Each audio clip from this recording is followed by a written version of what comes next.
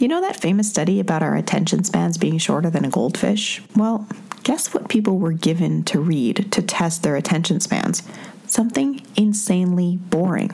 Obviously, people didn't pay attention to it. Welcome to Email Swipes, where we peek behind the scenes at the emails that catch your attention and earn their place in your swipe file. Every other week, we'll talk to an email expert about an experiment they ran, and in the following episode, we'll dive into the strategies and methods used in the email so you can inform and inspire your own email work. I'm Nikki Elvas, the copywriter behind winning emails for 8- and 9-figure SaaS and e-commerce brands like Shopify, Four Sigmatic, and Sprout Social. And I know that hearing the background stories to these emails will help you turn pie-in-the-sky insights into plug-and-play actions. Ready to make inspiration tactical? Let's go.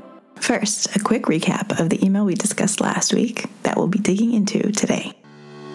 To our beloved Bitly users, from that very first visit, when you clicked Get Started, our Bitly family grew by one, and with it too, our hearts did. We loved watching you grow with every link you shortened. You made meaningful connections with the click reports to support it. We've grown quite a lot ourselves, from a flower to a full bouquet. Once a humble tool for trimming URLs, now Bitly means much more today. Adding QR codes, that was for you, to grow your reach to greater heights. All your links in one convenient place? So simple, it's black and white. Now there's even Bitly link in bio, a page to share that's uniquely you. We did it all for you, every last bit, because our Bitly hearts all beat for you. XOXO Bitly.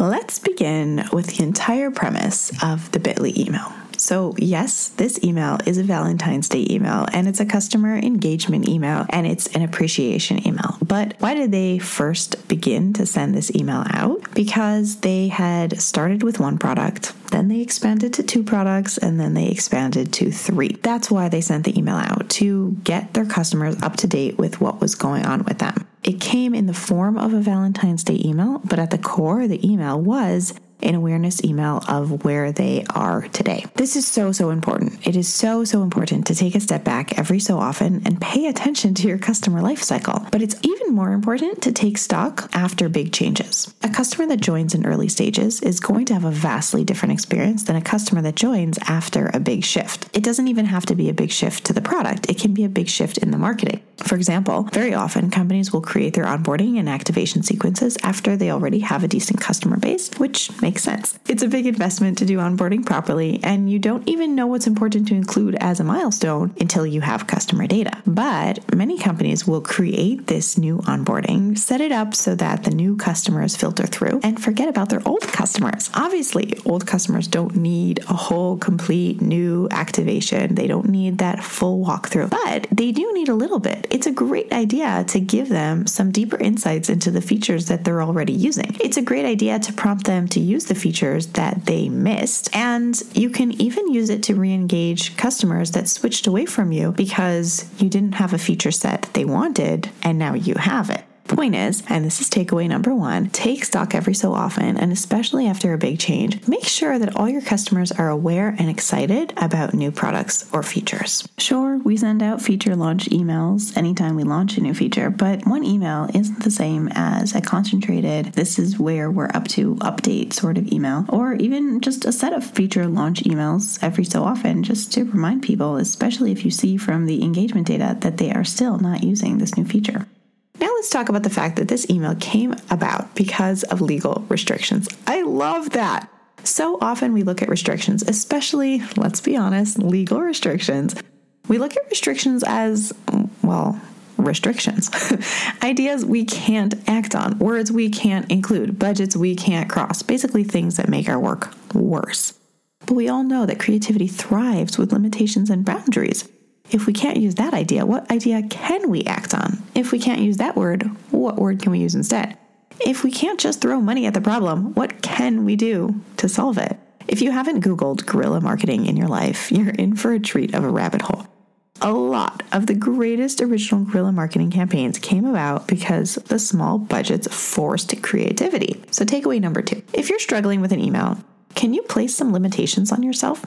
And next time someone puts a limitation on you, can you view it as an opportunity instead of a chain? Okay, I'm curious what you thought about the lack of links in this email. Devin said it would kill the authenticity of this email, that it wasn't a fit. Basically, he put himself in his readers' shoes and took out what we as marketers want to include, an engagement metric, so that it would resonate better. At the same time, he did manage to create some product awareness, which is a pretty cool feat. I agree that a link isn't appropriate here, but sometimes we're too scared of selling, and our customers actually want us to sell to them, or they want us to make it easier for them to find more information. If I was using Bitly for link shortening, and I had no idea about their new link in bio feature, despite the fact that I need one, and I read about it in the email, I want to go check it out. I want a link to click. So I don't know if there was an awareness follow-up to this email, especially since they were waiting on legal. But in an ideal world, I would definitely include an email or two after this one to give that context and sales push to the customers who need to understand more about the new products without having to take away from the authenticity of this email. So this takeaway is really two takeaways. Number one, don't sell too much. Take off your marketer hat when you finish writing an email and put yourself in your customer's shoes. How close are those two articles of clothing? Sorry, I couldn't resist. It's just so funny. Why do marketers get hats but customers get shoes? But I digress. Part two of this takeaway, don't sell too little. If you believe in your product, you believe that giving more information and options to your readers is actually helpful, not annoying or pushy. Okay, let's talk about length. I said it was a whole conversation, and I meant it. I wish people would stop focusing on length and focus more on value. We're so scared of long emails because most people can't write them well. You know that famous study about our attention spans being shorter than a goldfish? Well, guess what people were given to read to test their attention spans? Something insanely boring. Obviously, people didn't pay attention to it. On the flip side, sometimes we're so fantasized by this idea of like a long email that people are going to really get into and read every word, and they're going to be drawn in and sucked in, and it's going to be so amazing. Sometimes it really is a valid strategy to want a short email, but it shouldn't be about now we need a short email, just like it shouldn't be about now we need a long email. Length should just not be part of the equation.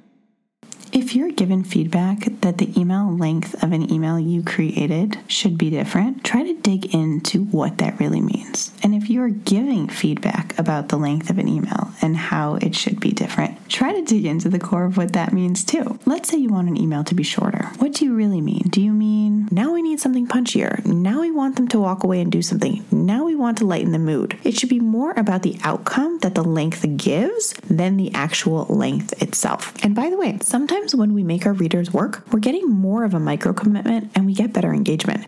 Getting a read on a short email is worth less than getting a scroll on a long email. It might make sense for your email to not fit into the screen. So takeaway number 4, forget the length and focus on strategy. That means being very lean. Every word must carry its weight, but it also means not being scared of having a whole lot of words that carry their weight. Now for takeaway number 5, and this is the real clincher of the email, the authenticity. I asked Devin what he thought made it so authentic, and I think all the things we discussed tie back to the idea behind takeaway number 3. Why was there no link in the email? Because it didn't fit the goal of the email. Sometimes we need to lean into the quote-unquote emailness of email, and sometimes we're aiming to mimic another medium. In this case, the whole idea of the email was a love letter. So the simple design, the handwriting font, the lack of CTA, those are all things that made it what it was. Takeaway number 5, borrow from other media. Emails don't have to be emails. Next, omnichannel. Omnichannel is a fancy word for doing more than just email. As much as we love email around here, a huge part of what made this email so successful is its subsequent heyday on social. Takeaway number 6, think outside the inbox. Adding in an SMS campaign or Facebook post, push notifications, Insta Reels, there is no end to the channels that we can show up on. This can feel really overwhelming, but it also can be an awesome opportunity to continue the work you started with email. Especially if you get team members on board to help promote and take it beyond email, this can be a great tactic to further engagement on any email you send. By the way, sneak peek, episode number 8 is another great email turned viral on social sensation. Stay tuned. And last but not least, those sentiment rating systems. Have you seen them? Do you know what we were talking about? You'll see them at the bottom of email. Little icons that have you rate the email good, bad, mediocre, thumbs up, smiley faces. The idea behind them is that it's a lot easier for people to just hit a button than to hit reply. It also feels more anonymous for people, and it's a great way to get engagement when there's nothing else to click. Also, more subtly, but equally important, it shows your readers that you care about them receiving value. It shows that you're sending emails with intention and it cues them that you listen to their opinion. I love the idea of furthering the feedback gathering with a link to a survey where they can expound on what they did or didn't like. It's such a simple way to get really great qualitative feedback. Just one tiny thing to be aware of with sentiment ratings, you'll probably get a lot of negative and a lot of positive and very little neutral. Even with something as simple as a clip, typically people don't react unless they really like it or really don't like it. There are some brands that put them on every email, usually the more newsletter style brands that don't really have engagement links, but it's also a great idea to include them on just a few specific campaigns that you need more of a gauge on people's opinion. All right, that's it for today. Go take action on one of our takeaways and let me know which one and how you did it. Thanks for geeking out with me about that email story. If you enjoyed either of these episodes, you'll probably enjoy getting my emails. Plus, you'll never miss another episode. Sign up at nikkialbus.com/subscribe. And yes, that link is in the show notes. Up next on Email Swipes. Our third response was from one of the wealthiest individuals in the universe who built a tremendous company. He reached out saying, hey guys, really love what you guys are doing. If you ever wanted to get some advice, please reach out. And we've had calls with him ever since.